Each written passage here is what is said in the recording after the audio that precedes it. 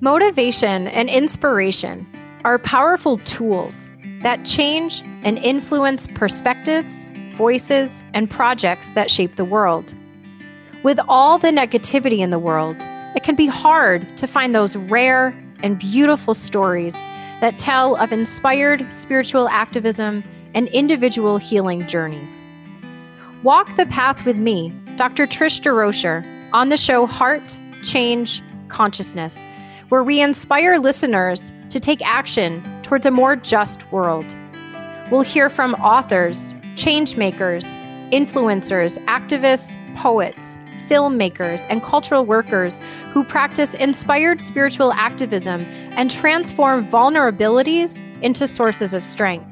Heart Change Consciousness allows us to understand the world from different perspectives and highlights what is possible when we are fearless and open ourselves to our soul purpose and engage each other across boundaries.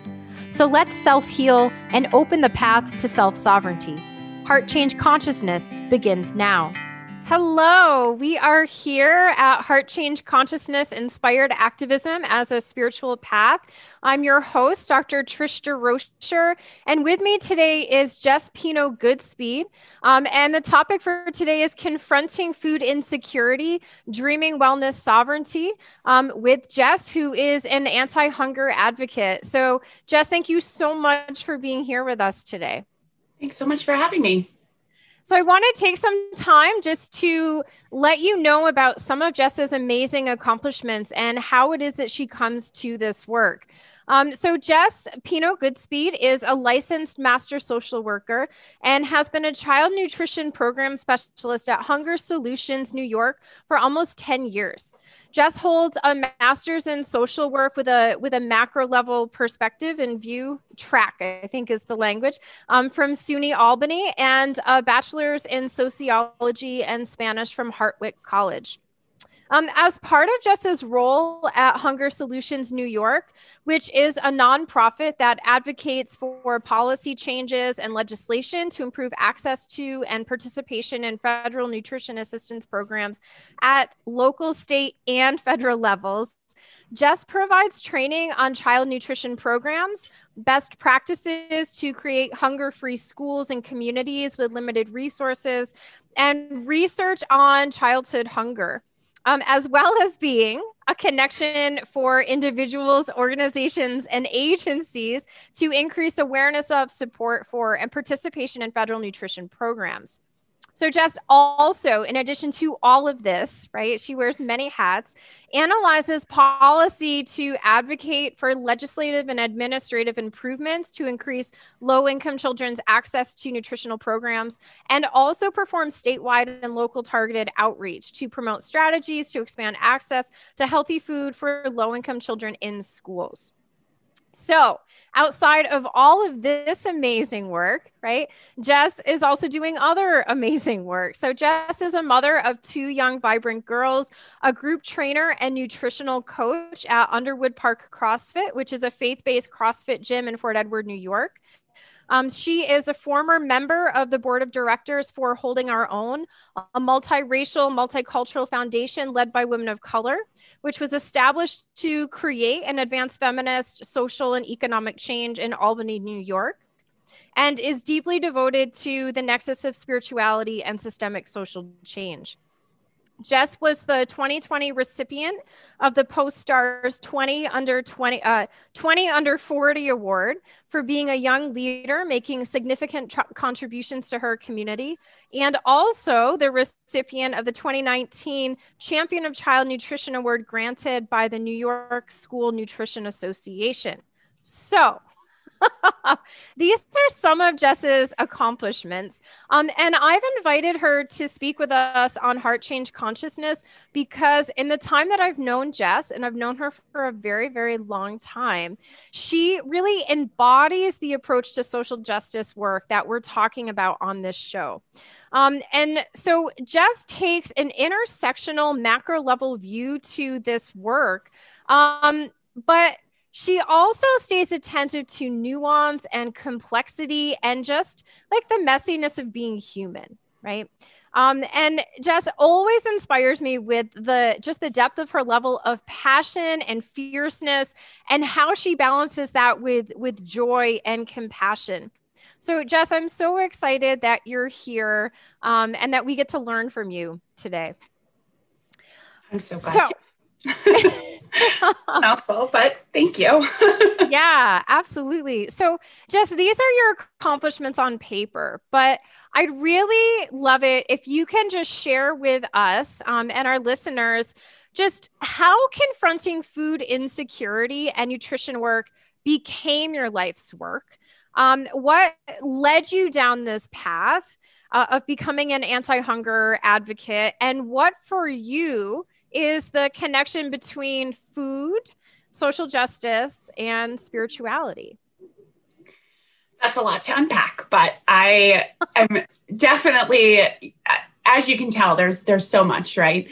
So I should back way up. The way that I happily fell into anti-hunger work through my master's program. So just to back up a little from there, I did my bachelor's, and all of that work was very deeply rooted in social justice. And so all of my work really culminated at the end of that about sovereignty in Latin America for Indigenous communities, looking critically at volunteer opportunities that particularly college students do in Latin America and how that may conflict with the autonomy of Indigenous communities, and how some of these like volunteer good deed works can really conflict with how they see their communities develop and grow. And so that was the perspective that I was leaving my bachelor's program in 2008 at the same time of the height of the economic recession.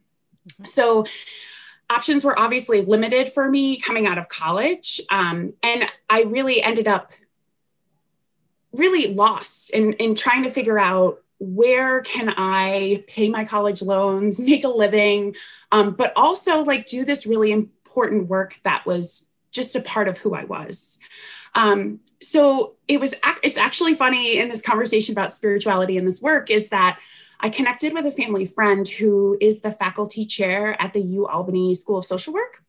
And we were actually chatting at a Christmas Eve Mass, and we were talking about my work in my bachelor's, and he talked about how social work was rooted in social justice, and the core value of social work was rooted in social justice. And I always had this conception that social work was very micro level focused, looking at dynamics of interpersonal behaviors and therapy and like that classic version of social work. So this was a bright light of like what social work meant and what it was rooted to do, and really actually change outcomes for oppressed people in our society.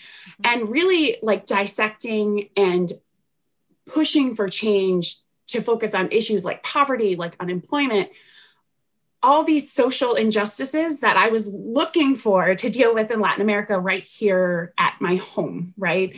And especially living in a community that's rural, that is very industry-based, lots of poverty, I would say hidden poverty.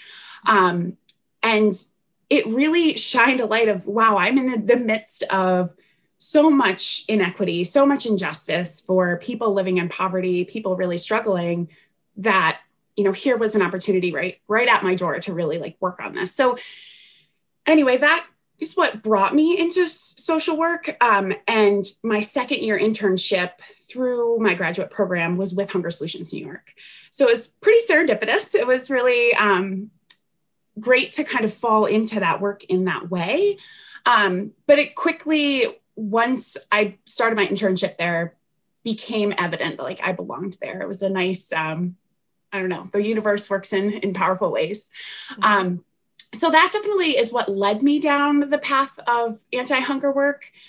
The other piece that you asked me about was like, what about this connection of food, social justice, and particularly spirituality, right? So with food, right, we talk about in terms of social justice, like what is at the core of social justice is people who are marginalized and without basic needs, right? And food, while it blows my mind that this may be radical to some folks, but food is a basic human right. People cannot exist in this world without having the proper nutrition they need to grow, to thrive, to be at work, to be a productive member of society. And so food is really, I always see it as like this groundwork, this base of what opportunity can be for people. It needs to be there, right? So obviously that food piece really fit nicely into social justice. Where it comes into my spirituality, I really think about how can you do this work without some sense of spirituality, without some calling that this work needs to be done and it can't be left alone, right? It can't be ignored. And so how can you not? And so I guess I've been asked this so many times of like, how does someone like you come to social justice, come to this? And it was really ingrained in the way I was raised. I was raised in a Catholic church. And I think a lot of folks hear that and think of a traditional Catholic church, but I was fortunate enough to have, my father is from Latin America, he's Peruvian. And my mother was there studying with him under Gustavo Gutierrez. He is a Peruvian philosopher, theologian, and a Dominican priest. And he's considered one of the founders of liberation theology. Mm-hmm. And so I was raised in this church that my family was very influenced by Latin American Catholicism, right? That Gutierrez called for an understanding of poverty, not that just that blessed are the poor notion that we get from the Bible, but calling on the church to look at the complexities of poverty, to look at economic resources, look at structures of oppression that are keeping people in poverty, and really challenging the church and challenging people in the Catholic faith that God's real work is rooted in economic, spiritual, and intellectual liberation of oppressed people. And so not only now as an adult looking back, it's kind of one of those, of course, right? Of course, yeah. I work in social justice. So that's, I think definitely what has driven me towards this avenue of work and towards, just always being in the helping profession and rooted in social justice. Yeah. And full disclosure, I grew up knowing Jess, and also just part of how I come to this work was very influenced by Jess and Jess's family and having that alternative perspective of Catholicism and religion where true social justice and liberation of everyone, right? And that being kind of the impetus of doing spiritual work was just really illustrated and modeled it just at every level, right? Questions, thoughts, conversations around the kitchen table, right? So Jess, I want to talk a little bit more about our immediate context. And I imagine that, so you're coming from that particular upbringing, you're coming from your particular track in your bachelor's, you come to do this macro level analysis in your social work program. And then, right, you get into a nonprofit, which it's a structure, right? And so whenever we're existing in a structure, it kind of limits or changes how we would do the work if we were coming to it as an autonomous being. And I'm speaking, of from the place of being a professor for 15 years, where there's, how I would show up to do the work. And then there was this university structure that I had to kind of operate within. So I know that sometimes working for these structures can be challenging. And I'm curious to know, some of your perspectives on that, and also how your work at Hunger Solutions has been impacted by the immediacy of COVID, and the economic impact that it's had on low income communities and especially BIPOC or Black, Indigenous, people of color communities. So, I mean, how, if in any way, has COVID changed your work? What, if anything, has it exposed? What are some of the pieces that you kind of struggle with in this work? And what are some of the lessons that you've learned and continue to learn? Those are great questions. So backing up a little to, working in a structure of a nonprofit, right? That definitely comes with sacrifice, right? And Hunger Solutions was established very intentionally. It rooted from New York State legislation that said that all eligible people should be connected to the benefits that they're entitled to. So that is, I think, I don't want to shadow that, right? I think the work that they do and the work that we do in the organization that focuses so much on program and policy is definitely necessary, but focuses solely on that, right? And focuses on alleviating hunger versus getting at the root causes of hunger. Mm-hmm. And so as a person who is driven by social justice, and that is really the compass that I work through, it's definitely hard. It's definitely, it feels almost like this hamster wheel where you're trying to get people the resources they need, but rather never addressing the issues of why they're there, right? So that has always, I think, internally been a struggle for me. But at the same time, of this practical side, mm-hmm. COVID has really highlighted why it's so important that I do this work at the same time, right? I can remember just before COVID, I was starting to feel burned out. I was, coming up on, I was on 9 years of working, and I was like, how are we really moving the dial from the recession of 2008? People really didn't recover from that recession. The people who experienced hunger didn't see that bounce back. We did improve overall in connecting people with resources, but they were so just at the cusp, right, of food insecurity. And so what COVID did was really shined a light that people are barely hanging on, right, to get themselves above this level of poverty that they can have enough food in the fridge for their kids. And so with COVID, I feel like in hindsight, I was in this luxurious place of being able to look at program and policy and saying, oh, I wish we could do more on the systems level to change some work. But at the same time, when COVID happened, it just showed that families rely so heavily on these programs. I particularly work on school meal programs. And so when the shutdown happened in March of last year, it was family after family calling our office, which normally we don't get calls from families. It's mainly we're working with community-based organizations, with schools.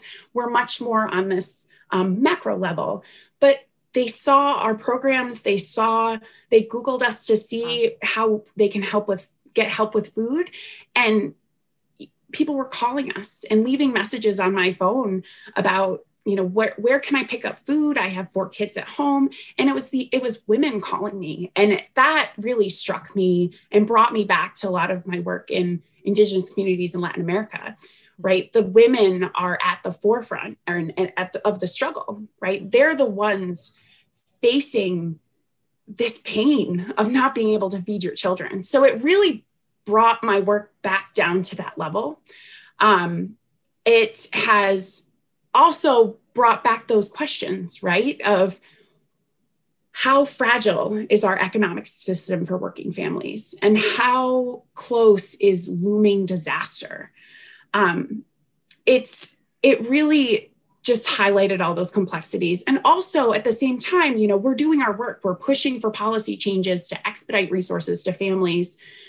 But at at the same time, your heart is hurting, like hearing these stories when you're trying to strategize how to get the right votes.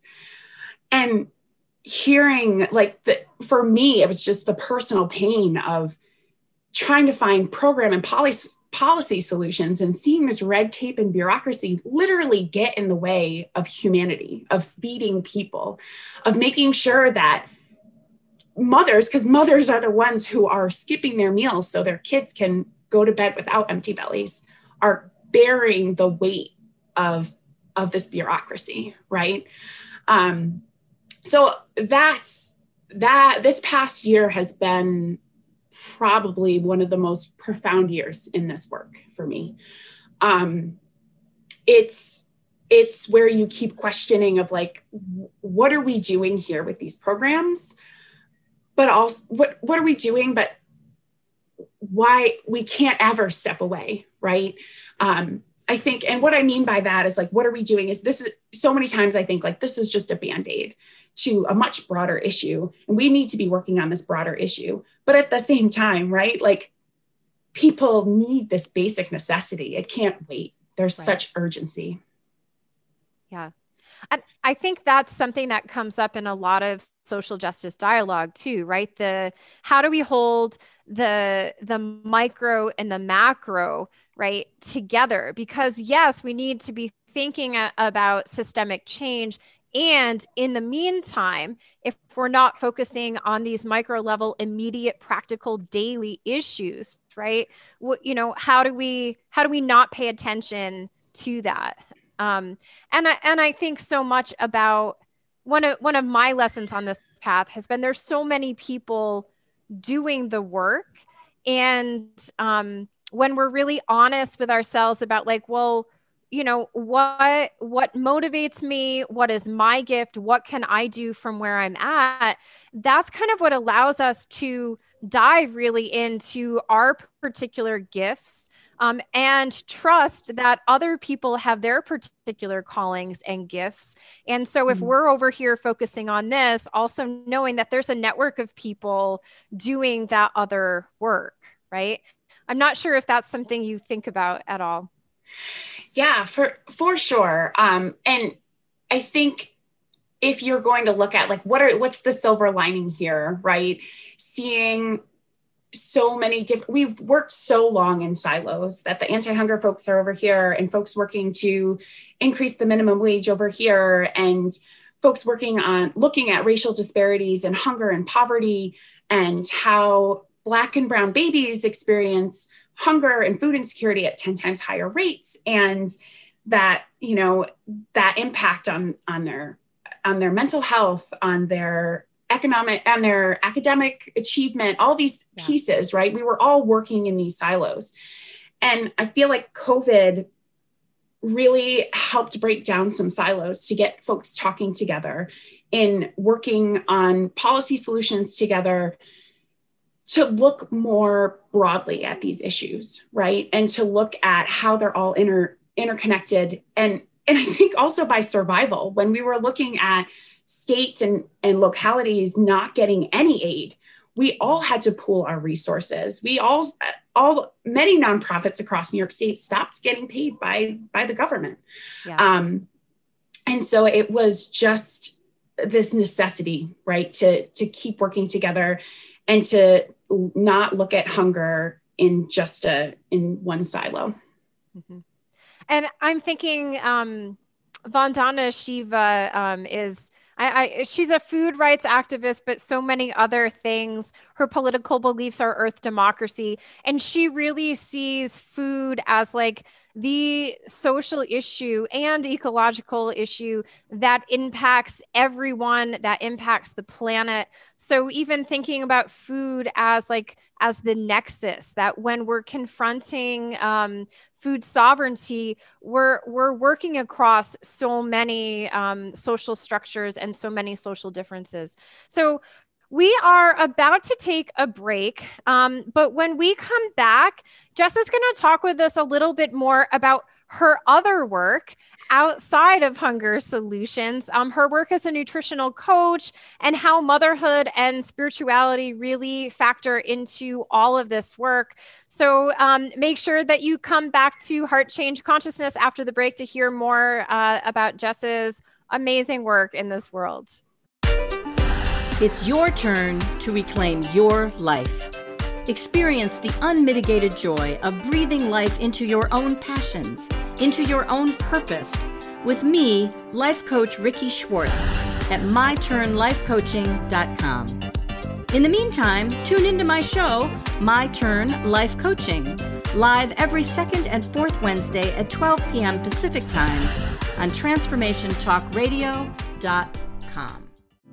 The Finder of Lost Things, exploring your superpowers of trust, healing, and transformation with me, Hannah Belton. When my brother Christian went missing, I completely denied my grief. We can either transform and transition, or we can stay stagnant. This podcast will uncover the process that Christian and I went on to find the lost things, him, and to find the parts of me that were missing. And there's things that are missing in you that prevent you from letting go, whether it's a person, a dream, a lifestyle. That process of trusting and finding the lost pieces and integrating them. That's where you get your sustainable transition that will carry on. Tune in every Monday at 9 a.m. Pacific on transformationtalkradio.com. You can find me at hannahvelton.online.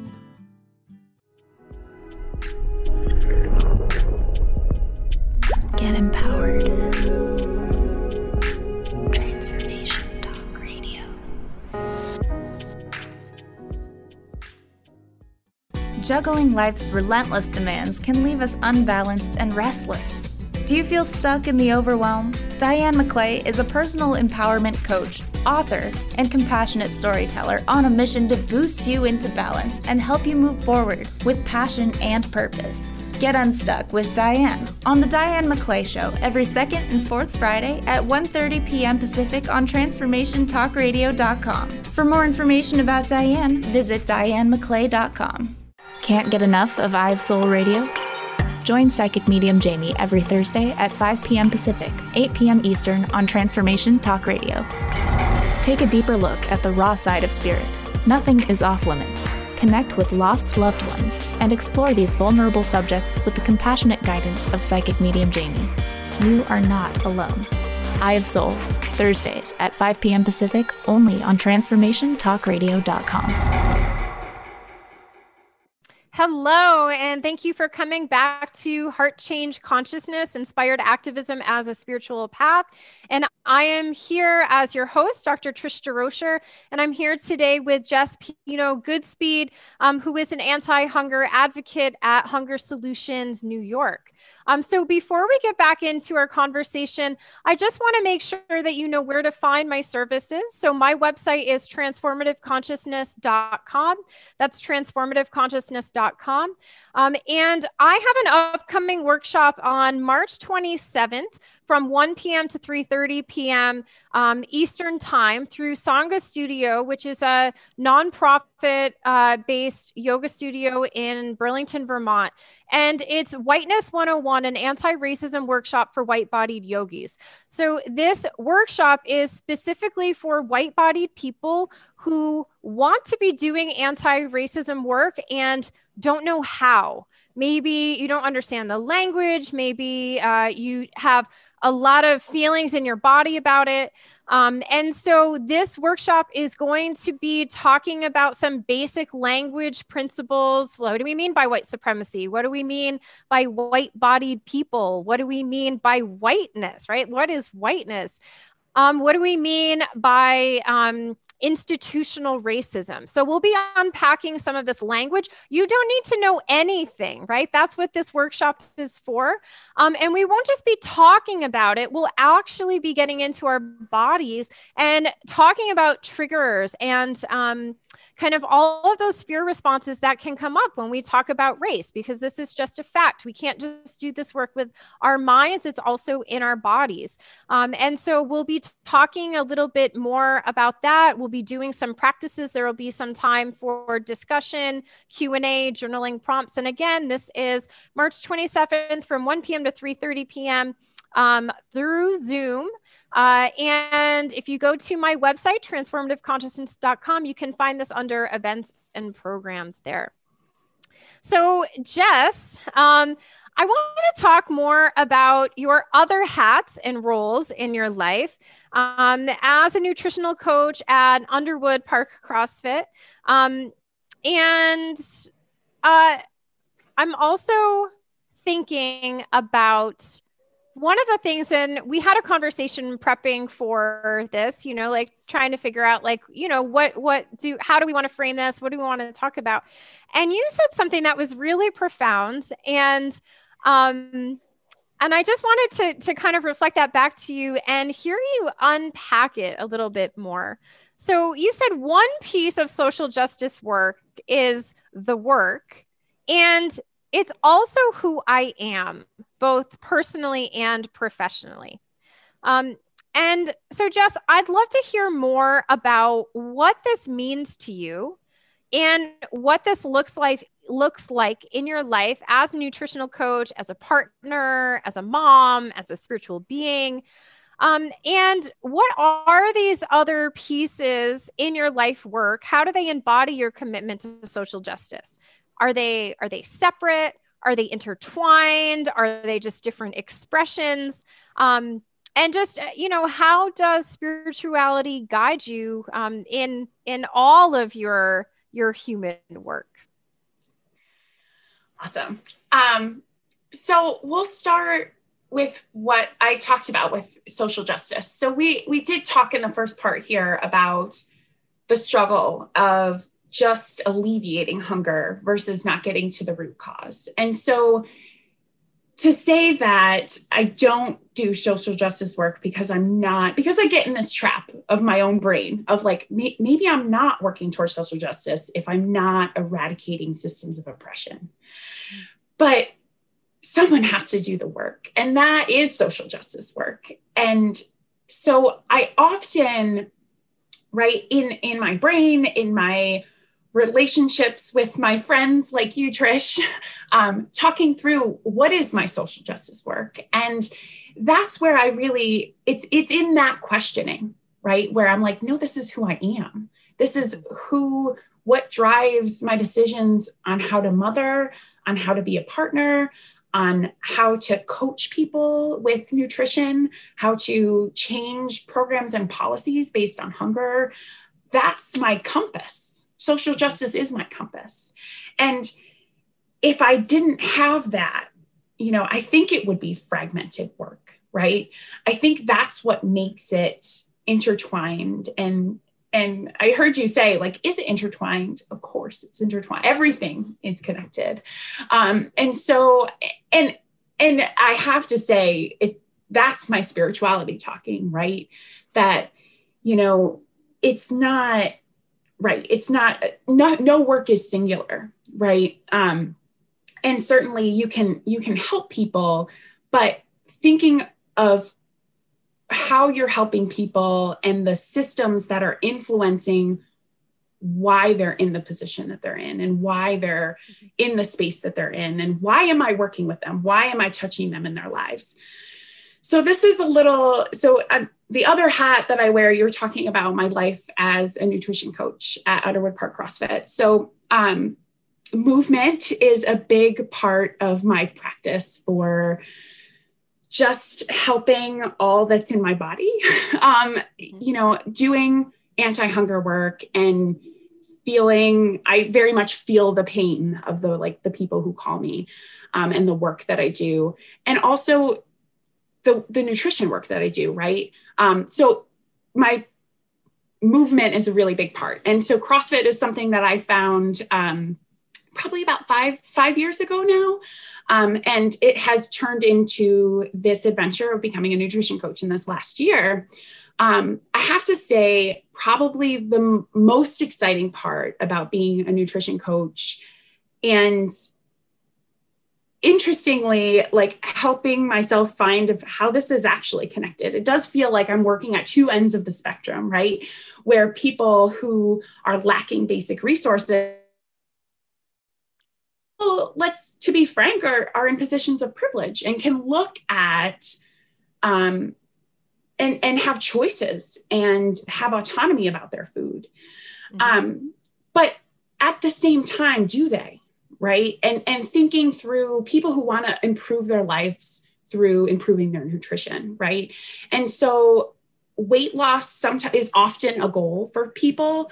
But for me, the most exciting piece of this work is women liberating their bodies from diet culture, from this larger multi-billion-dollar corporations that tell women to shrink themselves to be worthy of love, of connection, to not take up space, to be demure and quiet and small, right? Like that is a real thing that women feel starting at like 5 or 6 years old, right? To not be too big.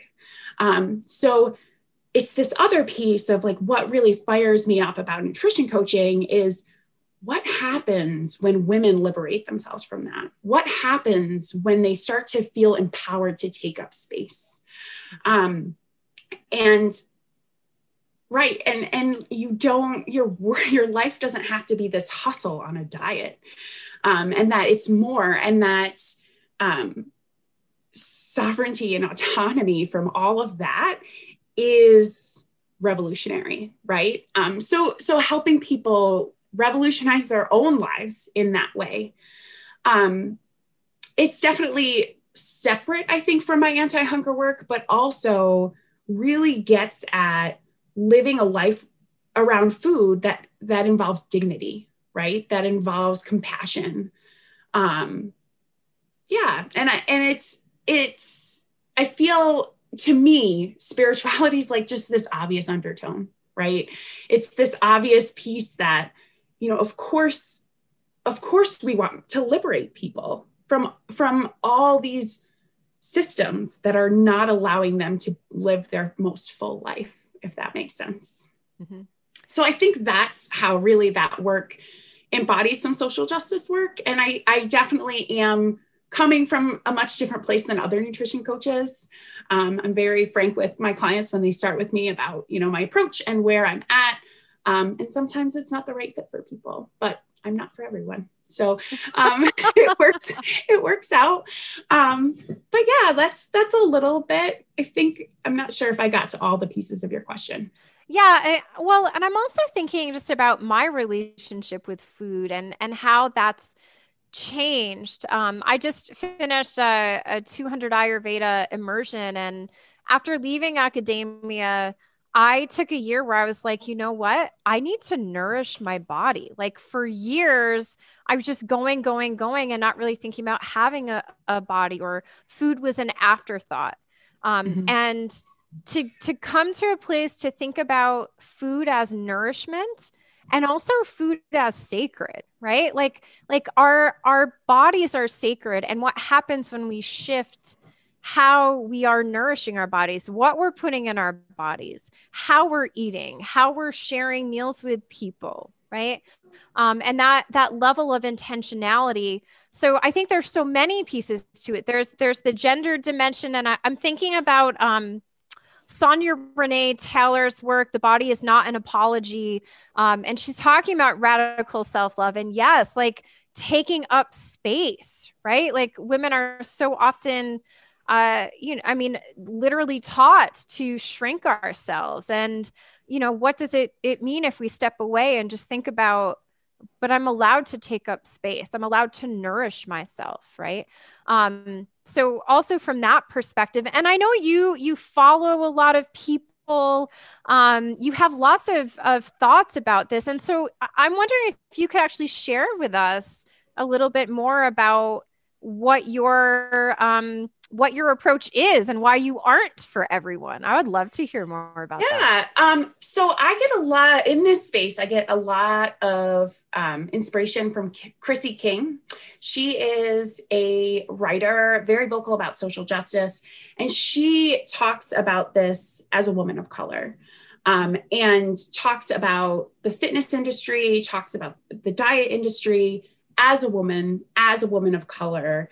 And she really is trademarked, really, I want to say, because it is hers, this notion of taking up space and empowering future generations of women to take up space, and especially women of color, to talk about that in that sense. And so how much racism is deeply rooted in diet culture. You talked about nourishing our bodies, right? And when diet culture, specifically diet culture, like tells us certain foods are bad and certain foods are, and adding morality to food, right? There's that piece, but then it's tied to culture, right? As a woman with family from Latin America, right? Hearing that white rice is not good, and that's erasing a piece of my culture. It's erasing a piece of who I am. And so to then just to simplify it to a carbohydrate that increases your blood sugar, that erases my history and my story, right? So looking at it through that lens and challenging and questioning what messages, right, are we being told, and what stories are we teaching our children, right?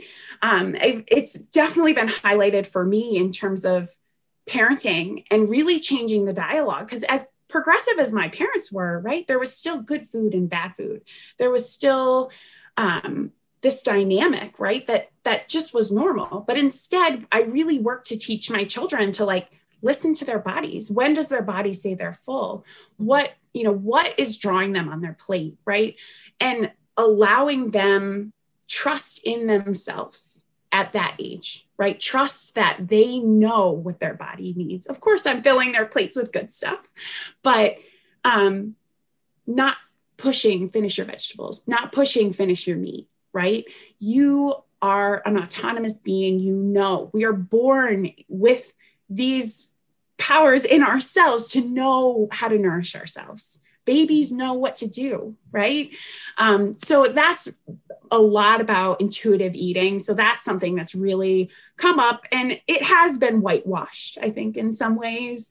But intuitive eating, I think if folks are interested in that type of thing, that's really kind of that practice, is getting back in touch with your natural hunger cues, and getting back in touch with yourself, and kind of erasing the influence of diet culture, and then looking at it through a racial and equity lens. Chrissy King is definitely the resource to go to on that. She is amazing and a delight to read anything she writes.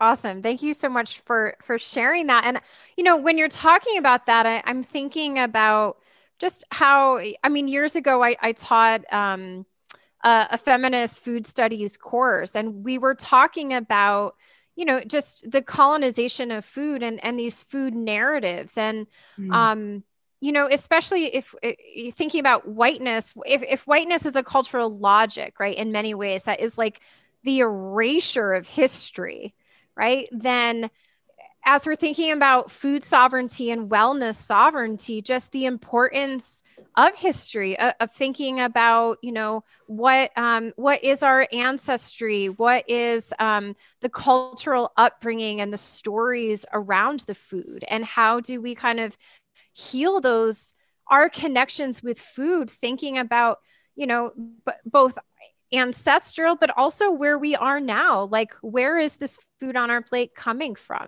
Right? Like, what are the stories? What are the stories of the workers? Like, how did it end up on our plates? Right? Like, I think in some ways, wellness sovereignty and food sovereignty is also connected to that. Thinking about, all of the steps. I would always say to my college students in the classroom, like, what is allowing us to be here in the college classroom, just talking about food right now?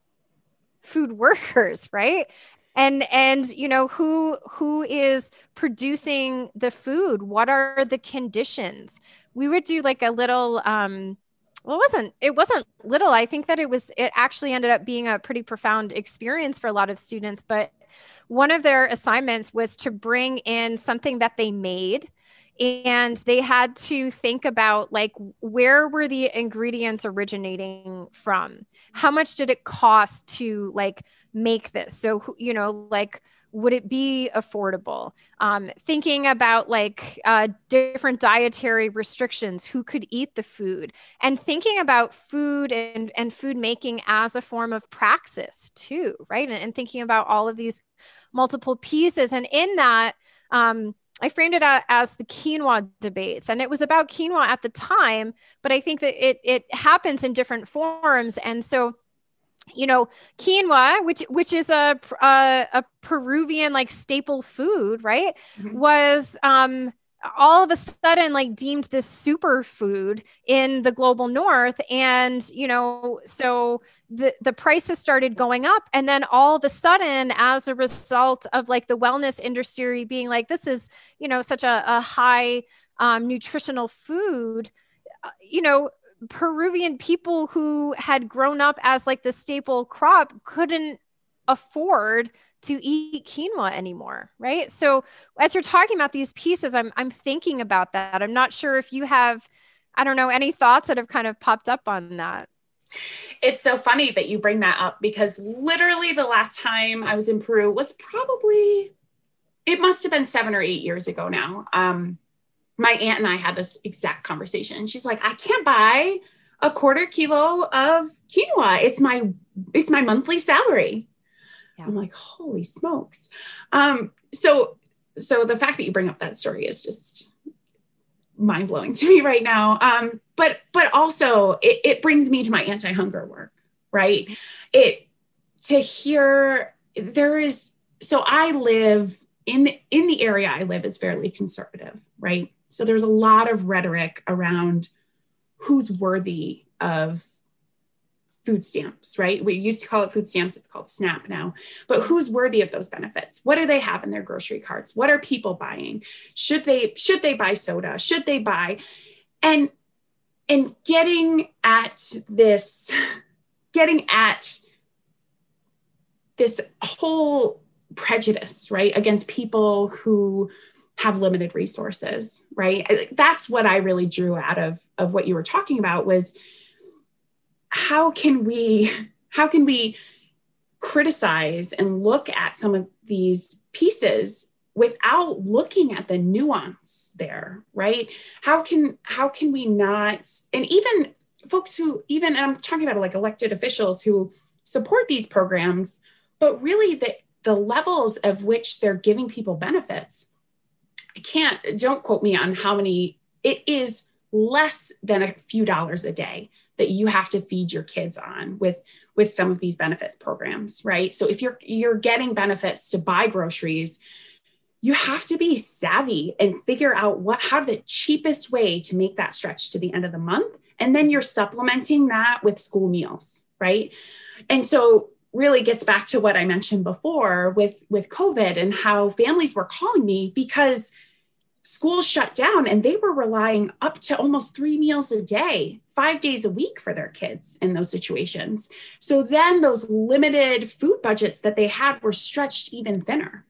Right. So to think of that and see that play out has been hard to see and also forces us to keep our eyes on looking at the complexities of this, right? And questioning and, thinking critically about, what's really happening. Mm-hmm. And I know recently in Vermont, there's been conversations on, what do we do after COVID? What are the lessons that we've learned? And do we make all meals free for children at school indefinitely? Like, I think that's a conversation that Vermont is having right now. So Jess, we are running out of time. I wish we weren't, because I always love our conversations and the twists and turns that they take.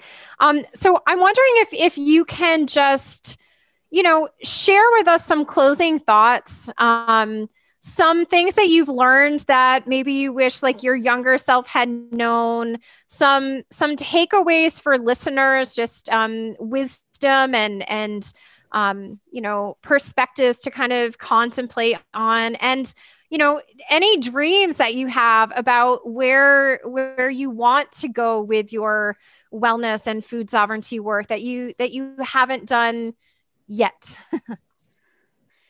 Awesome. So I think my biggest takeaway, and I think what I would want folks to know, especially if you're not in this work already or newly coming to this work, is to not feel discouraged. That I think I had a very simple idea of what social justice work would be.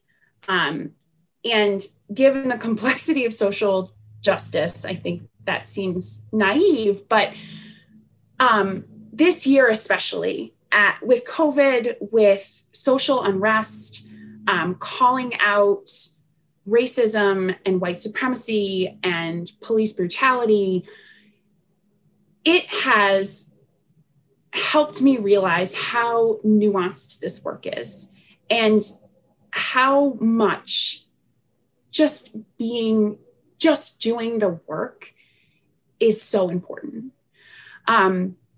It's so easy to get caught up in, and I don't want to belittle it, but to get caught up in the enormity of all that, right? And to really just be overwhelmed by what it takes to eradicate poverty, what it takes to break down systems of oppression, right? But doing the work each day gives us a deeper understanding and helps us to look critically at everything, how I tell my kids to eat their meals, to how I'm working with a woman who calls me who can't feed their kids meals, right?